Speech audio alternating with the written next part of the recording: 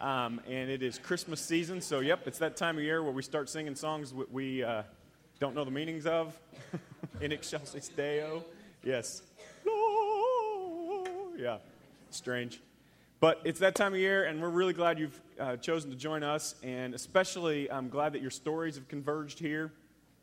We are in the 10th week already of this sermon series, and it is moving fast for me, but slow for some of you. I know I'm getting notes like, when are we moving on? We are going to move on. We're moving on to the next chapter after this week. This kind of gets us through the 10 Commandments. But I really want to kind of finish setting the foundation for this whole thing, and we're going to start moving really fast. So today, before we get going, I want to let you know a little bit about what the story is. If you haven't been here, if you haven't seen it, it's a book. It looks like that. It has a crown on the top of it there. And basically, the story is a book that takes the entire Bible and puts it in chronological order. Makes it feel kind of like a novel, and you read from it from beginning to end. Some of you have said that it's really helped in terms of putting things in order and being able to understand the Bible. Others of you said, I'm still confused. And so that's part of why we get together. We want to make sure that we understand God's story and understand our story. If you watch the History Channel at all, which I watch a lot of, the older I get, the more geeky stuff like that I start to watch. But History Channel has a series called Mankind, the story of all of us. I don't know if you've seen that. Very interesting, not necessarily in agreement with the Bible, but interesting. The truth is, at this point in history, we've got the Mayan calendar coming up. Anybody know that we're supposed to only live for like another 12 days, something like that? It's the 12th, right? Is that right? 12th, 21st, whatever it is. Whatever it is, the Mayans believe that this is the end. NASA called it off? Well, there is no NASA anymore, right? Anyway, there's just tons of stuff. If you've seen, if you don't watch the History Channel, maybe you watch the Discovery Channel, which has a show called End of the World Preppers, something like that. Doomsday Preppers, that's what it's called. And they all believe that it's the end of the world. I don't know if you're one of the people that believe that things are coming to an end, but one way or the other, our entire culture is starting to get fascinated with the story of us, why we're here, what we're doing. So if you're visiting with us today, and especially if you're visiting and you're not sure you believe all this stuff, you're in the right place. Just keep digging, keep kind of kicking the tires, trying to find out what's real. But I want you to know, in the midst of God's story, and that's part of why we're doing this, in the midst of God's story, his big story, and why we're here, and how it all began, and all the things that we're learning, we've got these small stories, these little stories of all of our lives, and it's the little things that we do inside and out. And what we want to start to do is to draw some parallels between the little things that we've got going on in our small stories and God's bigger story. So one of the ways we're going to do that today, I've got a friend, Mike. You can come on up, Mike. Mike's going to share just a little bit of his story recently, and Mike's nervous. It's hard to do this up here. You're going to see how hard it is, you know? But let's start. Let's welcome Mike. Give him a hand, will you? Good morning. What if? So I don't usually share a whole lot of my personal life, but the still small voice that John always talks about was getting more persuasive and more persuasive. So if you'll indulge me for a few minutes, I'd like to tell you the story about myself. So after graduating high school and time in the Army, I decided to settle down in Mooresville. It was very competitive, and I wanted everything that everybody else had. If it was new and shiny, I got it, regardless of the cost. In 1990, I was injured in a work-related accident. I blamed God because he had taken away my ability to make lots of money to buy things I didn't need. Shortly after my injury, I found out my ex-wife was pregnant with our first child. Worried and scared, I accepted the fact that I was going to be a father. 2 months before I was going to have 27 hours worth of surgery on my back, my ex-wife gave birth to a girl. Within seconds of the birth, we were informed that our baby would require surgery to correct her club feet. Once again, I blamed God. Before my surgery, I was informed that I would most likely spend the rest of my life on disability. As usual, God was at fault. I made it through my surgery, and my daughter's feet were repaired. Things were going on pretty well until around the age 2.5, we noticed our daughter just wasn't progressing the way she should and not talking. We made an appointment with Riley Hospital for an evaluation. My daughter was evaluated with severe autism, mental retardation, and would never have the ability to talk. She would require assistance for the rest of her life. By this time, I had pretty much decided that God didn't even exist. A few years passed, and I healed and went back to working and providing for my family, and my daughter began talking and acting like a normal child. Were these miracles from God? Surely not, because the doctor said it couldn't happen, and I was still mad at God. In 1999, my father passed away at the age of 64. He was everything to me, so at that time I decided I had no use for God. I started anticipating my own death, not because I wanted to die, but because I wanted to see God eye to eye and tell him what I really thought of him. Shortly after my father's death, I met a woman on the internet. Even though I was a hateful and bitter person, I thought I would give it a shot because she was so positive and pleasant. After 6 months of phone calls and internet conversations, I decided to fly to Louisiana and meet her face to face. A month later, I drove down to pick her up and brought her back to Indiana. She was always so positive and loved God. I couldn't understand this and decided that she loved God so much because not enough bad things had happened to her. So I took it upon myself to remedy that. I treated her awful for probably the next 7 years, thinking that if I'm going to be miserable, she should too. Almost 3 years ago, we moved to Perrigan, where she attended church. I could not understand what she saw in it. She was just different. After numerous attempts to get me to go, I reluctantly decided to go. From the moment I went, I felt I belonged. I no longer had that empty feeling. Soon after that, I was saved and my heart and eyes opened. I realized even though I was clouded by all the bitterness and anger at God, that he was still in my life working miracles, and his love for me never left. Out of all the blessings I have received, one stands out the most. God gave me one of his angels to become my wife, because if it weren't for her positive outlook and always seeing something in me that I didn't know existed, she helped lead me down a path that leads straight to the throne of God. Thank you.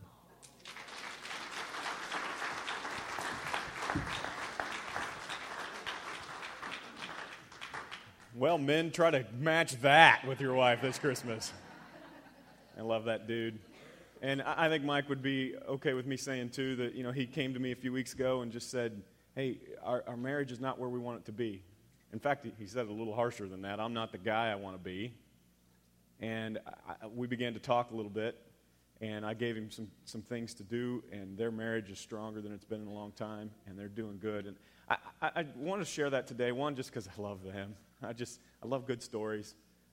But one I'm hoping today is that you'll start to draw some parallels in your life. The only thing that is good that can come from these sermons, the only way that this can be good, is if you can look at this stuff and draw stuff out for yourself. In fact, if all you're getting is information, I'd rather you go home. Because you know what getting information does to Christians? It makes you arrogant. It makes you mean. It makes you religious. It does. Christians that just sit on their hinds and listen. I'm a little juiced about this. Christians that just sit and listen and take in and see if they can memorize all the scriptures and don't live it and don't do it and don't draw parallels to their life. It's worthless. In fact, it's worse than worthless. It makes you arrogant, mean, and religious. And so if you're here today, and now if you're just kicking the tires and trying to figure out what you believe, that's one thing. But if you're a Christian who's been sitting here a long time and you think that the story, that what it's about is learning who is who and what's in order, I want you to know you're mistaken. And I've been praying that throughout this series that you would be squirming a little in your seat, that you'd start to draw some parallels to the Israelites, to the people that you see in the Bible, and to your own lives. And today, I want you to see Mike's story and Reba's story. And I'm hoping that some of you go, yeah, that's me. And I felt that way about God. In fact, today I feel that way about God. And I want you to see that God is constantly at work in your story. The truth about God, as we've been studying this series, is that, and the truth about the Bible is that we begin to see some human tendencies. And I'm hoping that when we get done with the story, that you see some parallels between your life and the people you see in the Bible. We tend to think of it like a Disney story at times. It's this huge story. Some of it we're not sure we totally buy into, and we totally get. Some of it we kind of think of in terms of cartoons. But the truth is, what I'm hoping is by the end of this, you can start to draw some parallels. You can start to say, that's me. I do that. And you see these human tendencies, and so far what we've seen is God raise up a group of people in the midst of a broken world. He raised up a group of people. He rescued them from Egypt for no reason. I love this. My son Reese and I have gone bouts a lot, and just trying to make good choices, and I'm trying to set some rules, and I make some mistakes, and he makes some mistakes, and we both make bad choices. And in the long run, we've developed this relationship that is just unbreakable. And he's only 4. I mean, I don't know what's going to happen by the time he's in his 20s. We're going to have a solid relationship. But we have battled with some things together, me saying this is the rule and him saying I don't know, and us being able to go back and forth. But one day, just recently over Thanksgiving, he'd had one of those times where he had eaten too many sweets. Everybody's passing. He's so cute. Everybody's passing him a cookie, and, he's playing the game, and he knows it, and looking the big batting eyes, and he gets another cookie and another piece of candy. And you know what happens when you jam that much candy in a kid? By 9 o'clock on Thanksgiving night, his head was spinning around, and he was a mess, making terrible decisions, and he knew it. I saw in Reese what I see in some of us that walk in here, and myself included. We come into church with this feeling like, holy cow, what have I done this week? I've done it again. And we almost come into church with this feeling of God like, you get your hands up and you're almost like, God, what are you going to do to me? And I'm just going to kind of come in here and see what God's going to do. In fact, some of you have even said things like, I'm surprised the building didn't fall down when I walked in. That's the look Reese had on his face that night when it was time for bed. Because he knew we were going to have the talk. We have a talk every night about the choices he made. We pray that God forgives him for the bad choices he made and helps him make good choices tomorrow, and then he sleeps good and all those things. And we sat down, and he kind of had that look of, uh-oh, here it comes. And I began to tell him a little bit about my bad choices and how I'd said some things today that I hadn't been real proud of. And he said, Dad, are you going to take away my stuffed animals? He loves stuffed animals, and that's really one of the only leverage.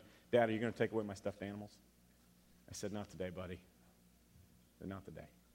And he got this look in his eyes that I absolutely resonate with. I deserve to have my animals taken away. I deserve to have everything that's important to me taken away because I've made so many bad choices. And that moment, I got to be a picture of God's grace to my son. Just a small one. And I want you to see that your life, and I thought about it as I went to bed that night, God, let me continue to be grace and strict with my son. Let him see in me what I see in you. And I'm hoping today that those of you who have never seen God in that light begin to see in that way. And those of you who have begin to treat the people in your life like God has treated you. It's the power of the story, because the human tendency is to believe that God's goal for all of this, and we're talking about the 10 Commandments, and this is the perfect time to talk about this tendency, to believe that God's goal for us is to make us good, and that the better we get, the more acceptable we are to God. And I just want to tell you today, it's not true. In fact, God's rules are not a condition of his love. They are a confirmation of his love. He gives us rules because he loves us. And he establishes a relationship with us first. Now, at this point in history, I want you to remember we're getting the 10 Commandments, and I'm going to finish them up today. And talking about why God gave Moses and his people these rules. But at this point in history, the only way to really live in a culture is with a kingdom. And if you've studied, if you looked at anything about kings and dictators and rulers, basically they work really similarly to the way I tend to work, if I'm not careful, as a dad. In fact, here's a great example.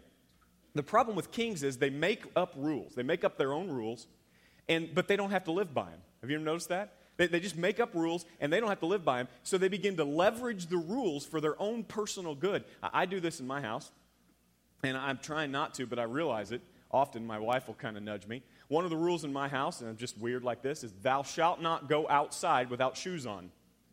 I don't know why. I hate when my kids go outside without their shoes on. I always feel like they're going to step on something, and I feel like they need to have their shoes on. And Reese just loves to be barefoot.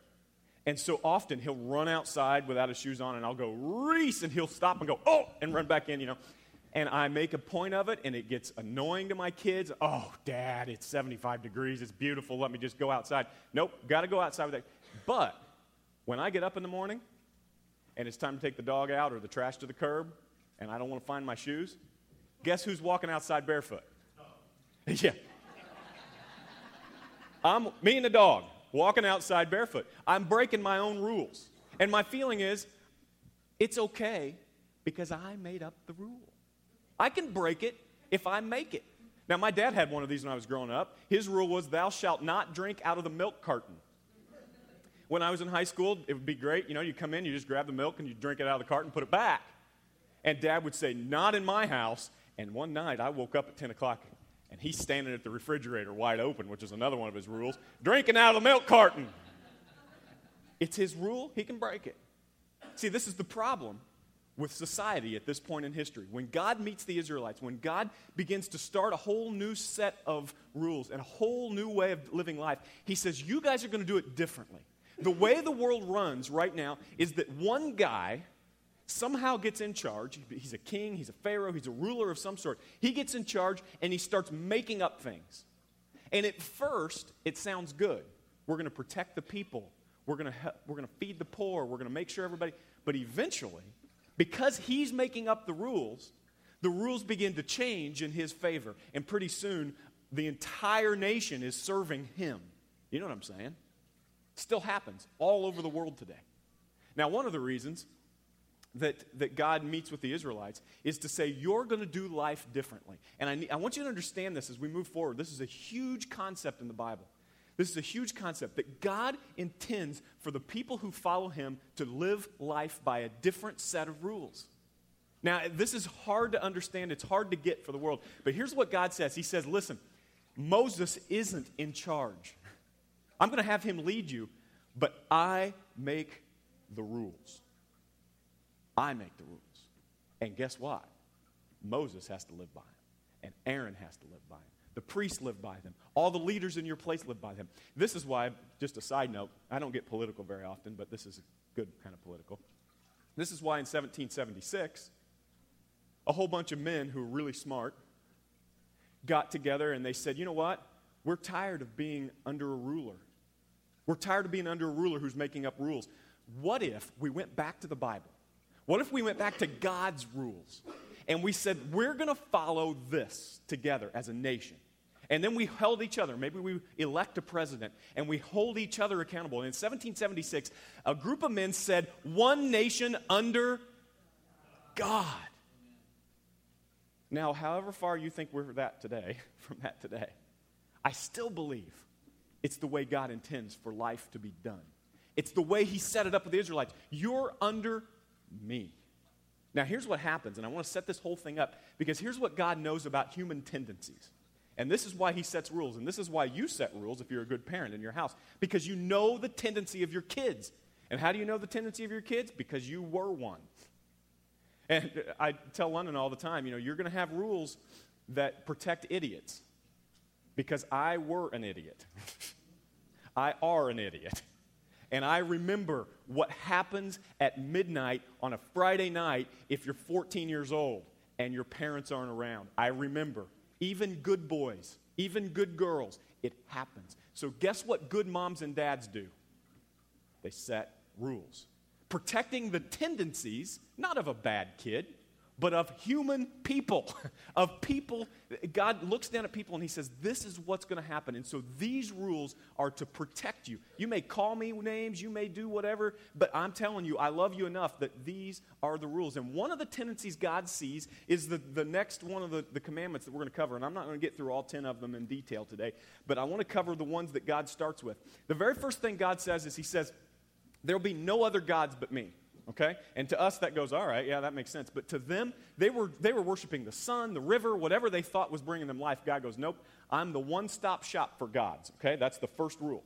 And then he says you won't be able to make any idols, nothing you can actually worship physically. And they go, what? That's what we do. We make stuff and then we worship it. And we need something physical. God goes, no, the problem with that is then you feel like you can hide me when you don't want me. You feel like you can put me in a box when you want me in a box, and whenever you need me, you'll pull me out.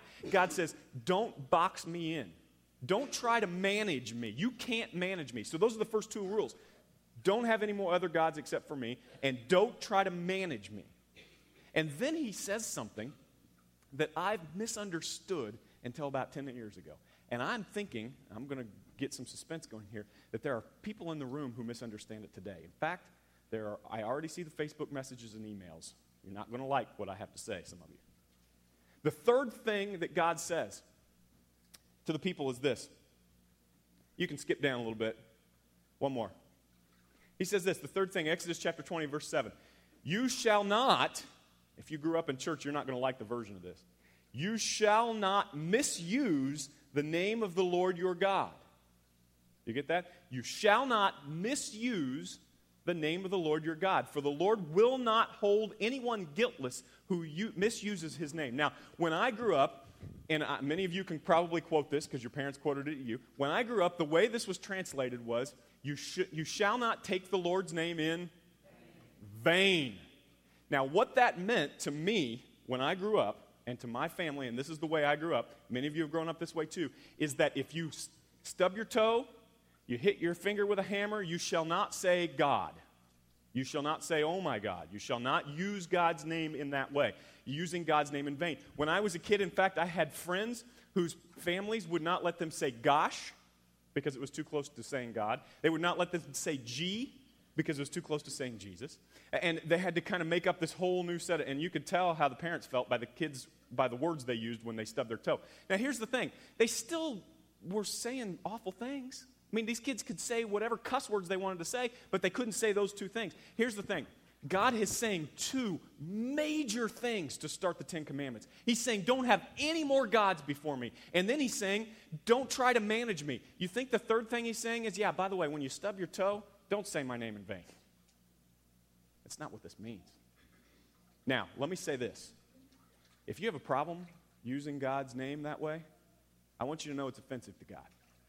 And there's all kinds of scriptures that can support that. It's Deuteronomy all over the place. God says, do not use the name to swear by. Do not use his name in that way. But that's not what this scripture is about. It's not. It's bigger than that. Okay? Here's the thing. When God looks down at us, when God looks down at human beings and the tendencies we have, he says, here's what's going to happen. Those of you who feel like you're close to me are going to tell the people who aren't that you're close to me. I'm close to God. Have you ever met somebody like this? In fact, this is one of my biggest pet peeves. And sometimes it may be true, but for the most part, people are misusing the name of God when they say, God told me, I had a lady tell me this all the time, God told me that you should be preaching on sin next week. God told you? That's weird because I was talking to God and he never told me. And I'm preaching. So why would God tell you and not me? Well, they're prophets, and I understand that. But you know what I found out is that her husband was coming to church that time for the first time in 6 years, and he happened to have some sin she didn't like very much. So God told her, you know what that is? That's a direct disobedience of the third commandment of God. That's misusing God. You understand what I'm saying here? God says this is going to happen with people. When you feel like you're close to me and other people aren't, you're going to leverage my name. You're going to leverage my name. Now, I'll give you another example of this. When I was a kid, I was a preacher's kid, PK, you know. And I was not only a preacher's kid, I was a grandkid of a preacher, a GPK or something. And so my whole family was in ministry. And here's what I began to get. My grandpa was preaching. My dad was in the youth ministry. They were both on staff of the same church, and I felt like I was king. And you know what I'd do? I'd walk around. I remember doing this at Gosport Christian Church. They'd have donuts for the different Sunday school classrooms, and I would go around before church and just take a donut from each one of the rooms. Just take one. Don't you know me? I'm John Mitchell. I'm Ken's son, Al's grandkid. I'm misusing my grandpa's name in that church. I'm totally leveraging my relationship. And many people thought, well, Al must have sent him down to pick up some donuts. I'm stuffing them in my mouth. Until my grandpa caught me misusing his name. See, that's a very, very small understanding of it, but we do that all the time now. God said, here's what's going to happen, Moses. Your people are going to act like they have the corner on God. And because people are going to see him that way, they're going to start to create religion. Things that I never said are going to start popping up. And it will start to really enable them to live an easier life. And man, we saw it happen all over the place in the Old Testament, where priests would use God. They would use his name to get things. In fact, Jesus, the maddest Jesus ever got in all the Bible, And I got it real quick. This is from the New Testament. The maddest Jesus ever got was Luke chapter 19. And I'm going to skip down to verse 45 down there at the beginning, at the end there. Basically, here's what happens. Jesus walks up to the temple, which is a place where God, where God is basically set up, and the Jewish leaders are set up to come and worship God. But the way at this point, before Jesus was crucified, and this is later in the story, but I want to skip here because I want you to see how mad this makes God and Jesus when we misuse his name. There's this huge temple, and out in front of it, there are people who are selling animals, okay? And what would happen at this point in history is the only way to be right with God was to sacrifice animals. Blood makes things right with God. Now, we found out later that in the story that Jesus' sacrifice makes us right from now on. And all we do is accept it, and we claim that blood, and we don't have to sacrifice animals. At this point in history, they had to sacrifice animals, and the really poorest people would show up at the temple feeling like they need to be close to God. You understand that? I want you to get this feeling. If you're poor, you don't have access to animals, you feel like you need to be close to God, you got just barely anything in your pocket.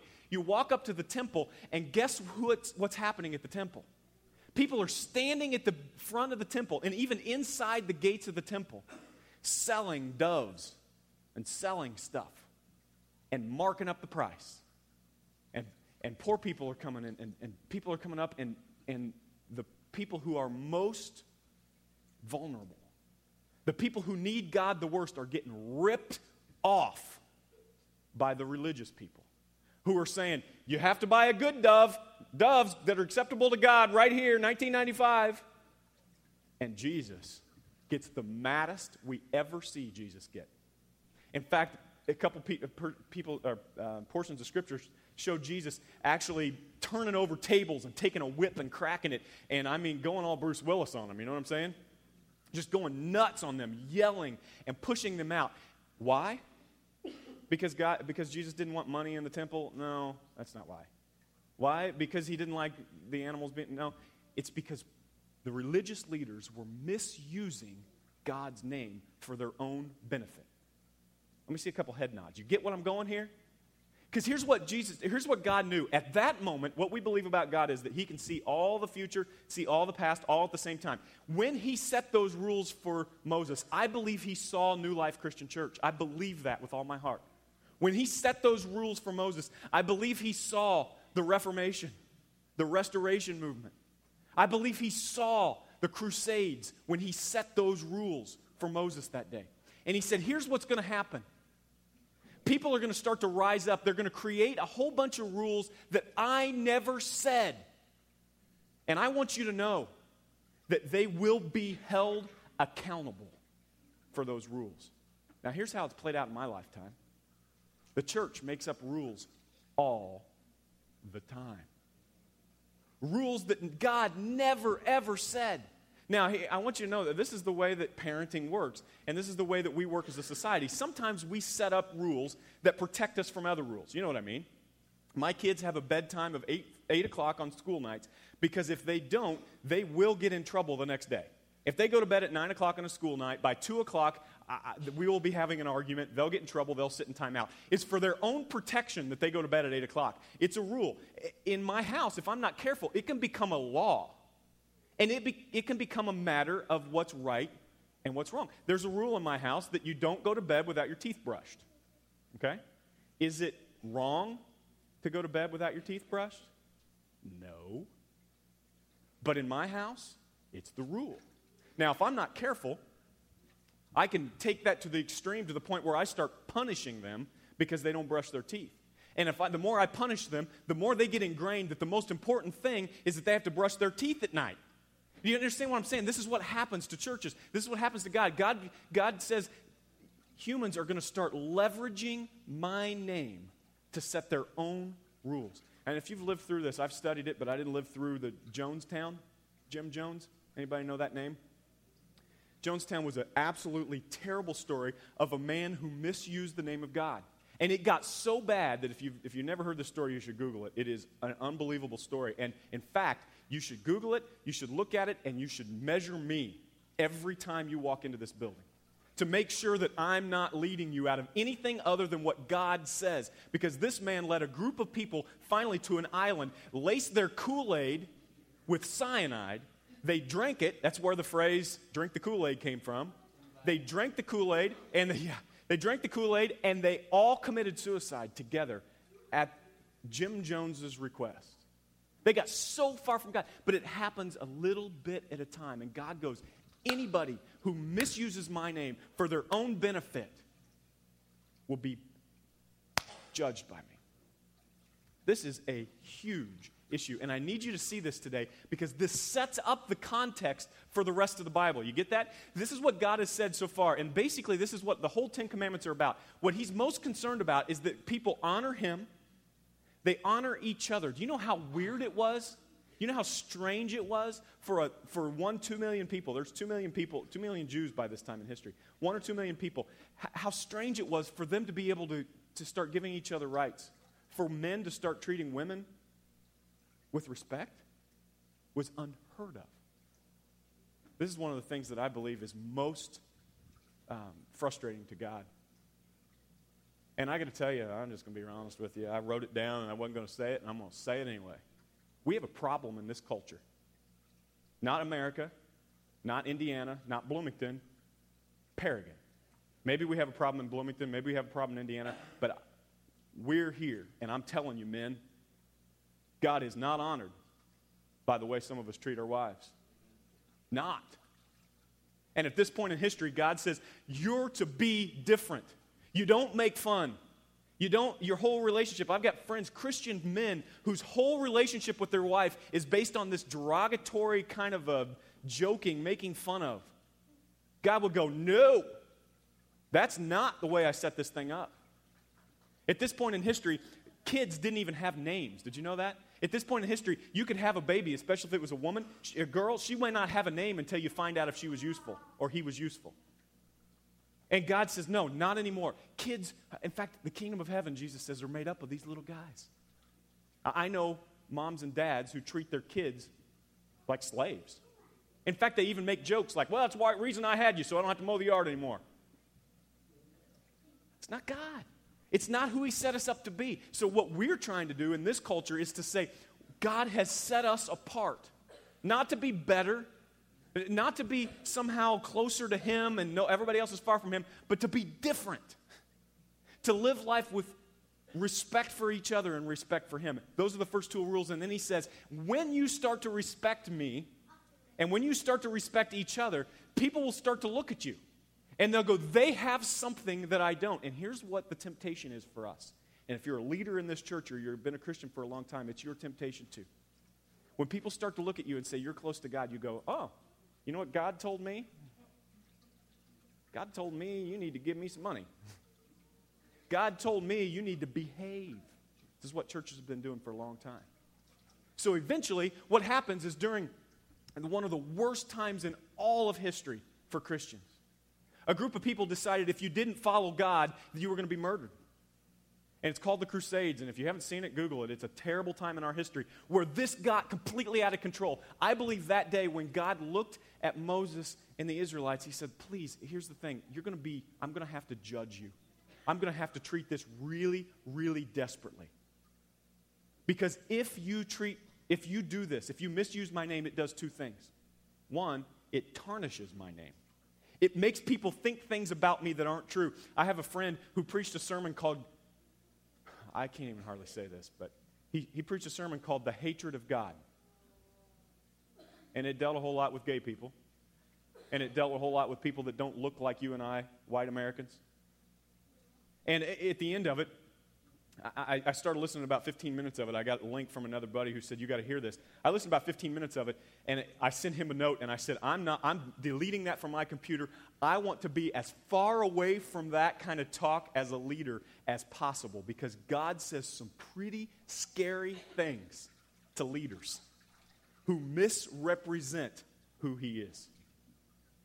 Now, I think I've done enough damage control with that here today, but I want you to know this is a huge part of who we are at New Life.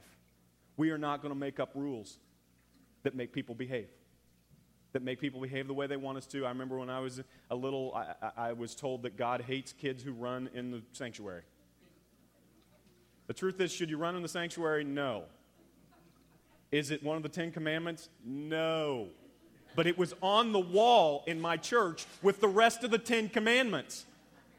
And I'm telling you, those kinds of things that we begin to use God's name to control our kids, to control our... God goes, you be careful. Because when you set up religion, to me, this is almost God saying, thou shalt not establish religion. You know what religion is? It's a bunch of rules that man made up and attribute to God for their own benefit. When you establish religion, it just hurts people that I love. So I will punish you desperately for it. Part of this whole conversation, and part of the way the Israelites would have seen this, and we might translate this way: thou shalt not play games with God. Don't use God.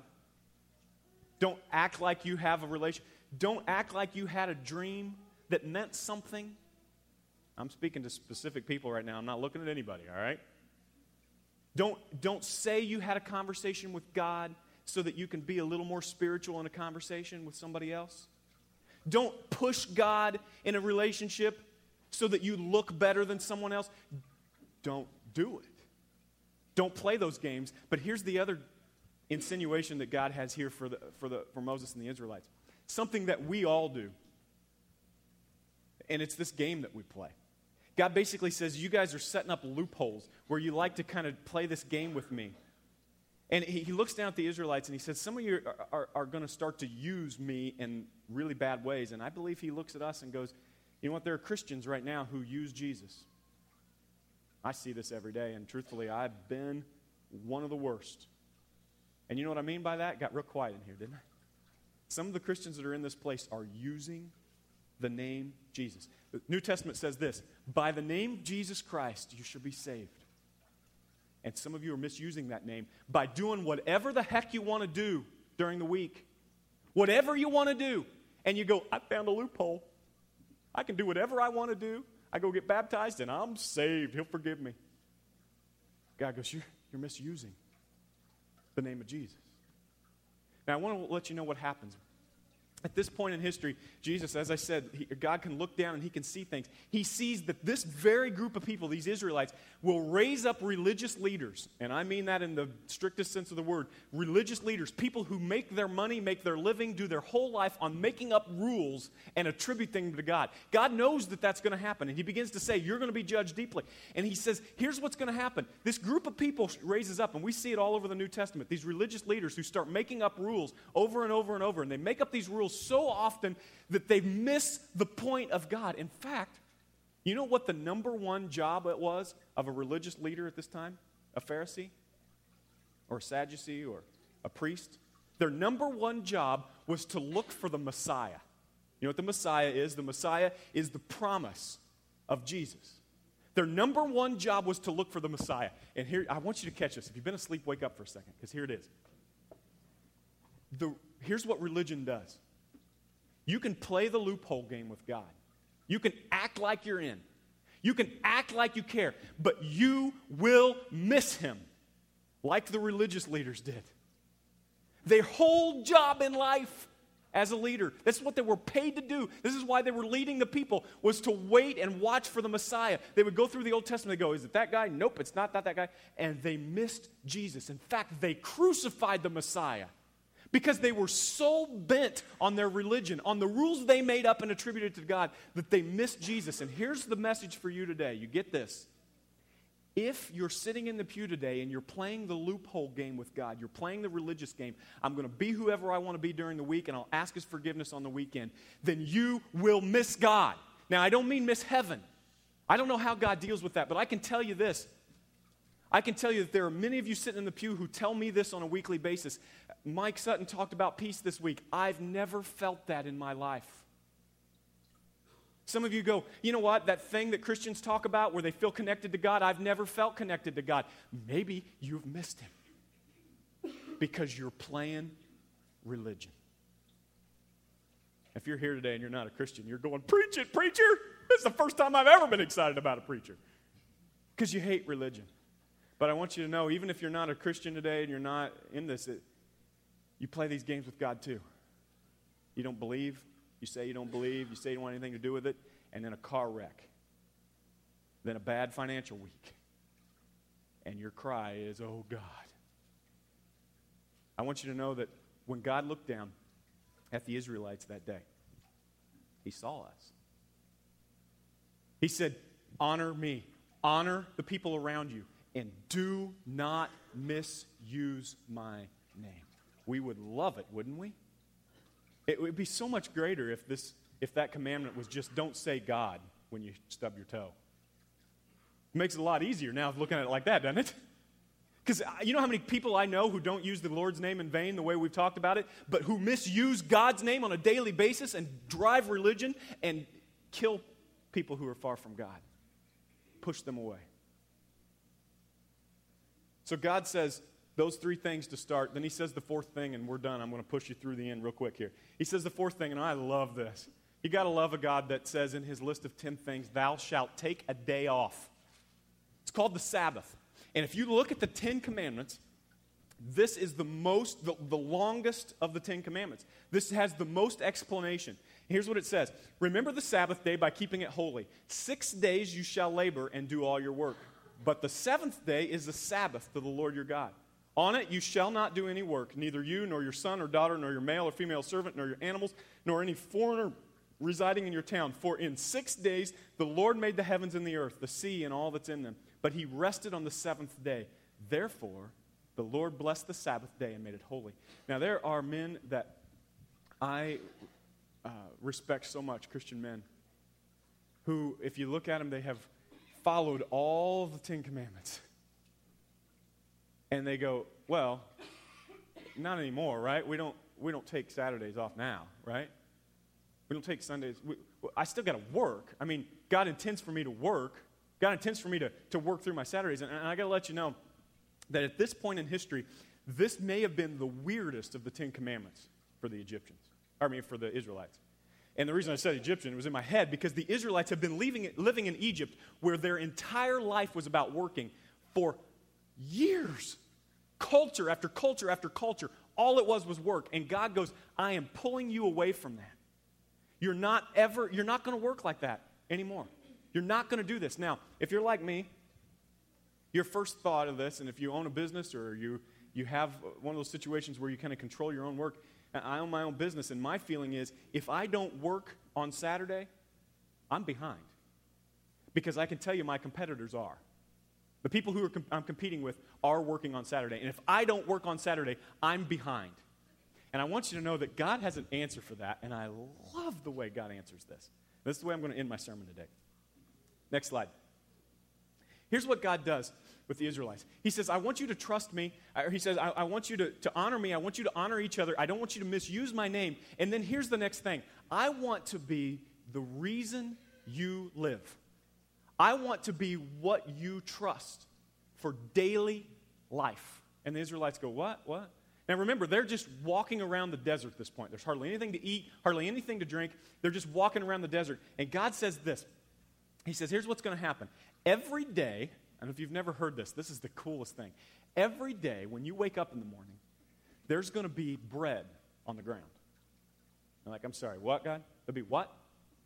Yeah, Wonder Bread, just everywhere. They called it manna. There'll be bread on the ground when you wake up every morning. The Israelites go, yes!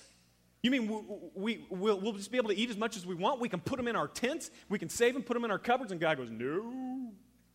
Every morning, there'll be bread. If you try to save it, the next day it'll be full of maggots and rotten. This is the way it goes. This is manna. Basically, this is what God says. Every day I want you to be dependent on me. Not on what you've stored, not on what you've saved, and not on your 401k, hint, hint, not on your bank account. You're dependent on me. Does that mean it's a sin to put money in your 401k? No. But make sure you're not depending your life on it. Make sure you're not trusting your entire life with it. God says, here's what I want from you. I want you to wake up every morning and collect this manna and remember that I'm in charge. Trust me. But so they do that. They start doing that. And then he says, here's the thing. On the sixth day, I want you to collect 2 days' worth. I'm like, well, God, you said that no, I'm in charge, and those that won't rot for the second day, okay? I want you to collect 2 days' worth on the sixth day, because on the seventh, you're not going to collect anything. Now, some of you are already making a connection in your head to your life and my life. But here's what God says to me and to you today. When you go, but God, if I don't work on Saturday, then I'm not competing with my competitors, and the fields won't get done, and this won't get done, and that won't get done. And God goes, you know what? Trust me to do 7 days of work in 6 days. You get 7 days of provision in 6 days. Guys, I'll tell you, the rubber meets the road on this. I started doing this 2 years ago. I'm a workaholic. I have been my entire life. I started working when I was 15 years old. I've never not had a job since I was 15. And I have workaholic tendencies. Every counselor I've ever had tells me I do. It partially ruined my first marriage. That idea, that thought has ruined parts of my life. And when I said, God, do in 6 days what it would take me to do in 7, I still get my stuff done. Things still get done. I'm still competing. Money still gets brought in. Food still gets bought. And guess who has a relationship with his kids? Guess whose marriage makes sense now? Guess who has time to think? And here's the thing about this. This is the ebb and flow of life. If you're sitting here today and you're going, I can't get done everything that needs to be done. I just can't get it done. I see my to-do list and nothing ever gets checked off, and I start a new one, and I can't, my efficiency and my time. I want you to know, maybe it's because you have missed this. This is how God intends for us to live. You work hard and you take a day, and you don't. I'm going to walk out of here today, and many of you are going to go right back to working. But those of you who decide today that you would be willing to trust God, that you'd be willing to trust God for that day that He's promised and that He's asked you to take off, that He would take care of the things that need to be taken care of. He'll move you to a place that you've never been moved before. Now, the rest of the 10 Commandments are really just based on those. Remember the Sabbath? We just talked about honor your father and mother. You shall commit murder. You shall not commit adultery. You shall not steal. You shouldn't lie. And you shouldn't covet. All those things are based off God's rules that you should honor God and love people. This sets the stage for the entire story of God. Okay, so I want you to read the Bible now and read the story with this in mind, that this is what God wants most, for you to honor Him, love each other, not to misuse Him, to live and trust Him on a daily basis. And I want you to know today that this is the intent of your story. And what we see is God look down at the Israelites and say, if you live in this way, you'll do life differently, and people will look at you and go, what is different? And you'll have a relationship with God that's closer, and you won't miss God. Some of you have missed God in your story. In fact, some of you today, I was listening to Mike's story. Band, you guys can come on up. I was listening to Mike's story. I was sitting here thinking, there are some of you sitting out there today, and I was praying for you, who go, I don't see God in my story at all. And maybe today you've missed Him, because religion has replaced God in your life. And I want you to know that God's rules boil down to these 3 things: honor God, love people, and trust in His provision. So today, can you love Him a little more? I don't know if you're here and you've never heard the 10 Commandments before. Most likely you have, and you knew the do not steal. You knew the do not commit adultery, probably. If you've heard a few times, you've heard the shouldn't covet. You notice that I didn't really even cover those things very quick. They went by on a slide real fast. Because here's the thing. If you honor God the way He asked, you love people the way He asked, the rest of those things take care of themselves, and they lead to a life that you're looking for. This really is the point of your story, that you trust Him more every day. You know what's incredible about all this is that I've got a friend who has memorized the first 11 chapters of the Bible, and his goal is to memorize the entire Old Testament by March. And he's a religious guy, I would say. I love him. He called me about 2 weeks ago, and I said, hey, how's the memorizing going? It's amazing. This guy's incredible. And I love the idea that he's memorizing Scripture. I said, how's the memorizing going? He goes, oh, I don't know. I sensed this thing in him. And I said, well, dude, what's going on? He said, well, everything's going under. My wife got mad at me, and she left, and I don't know what's going to happen, and I just feel, I think I'm suicidal. And this thing hit me like, what?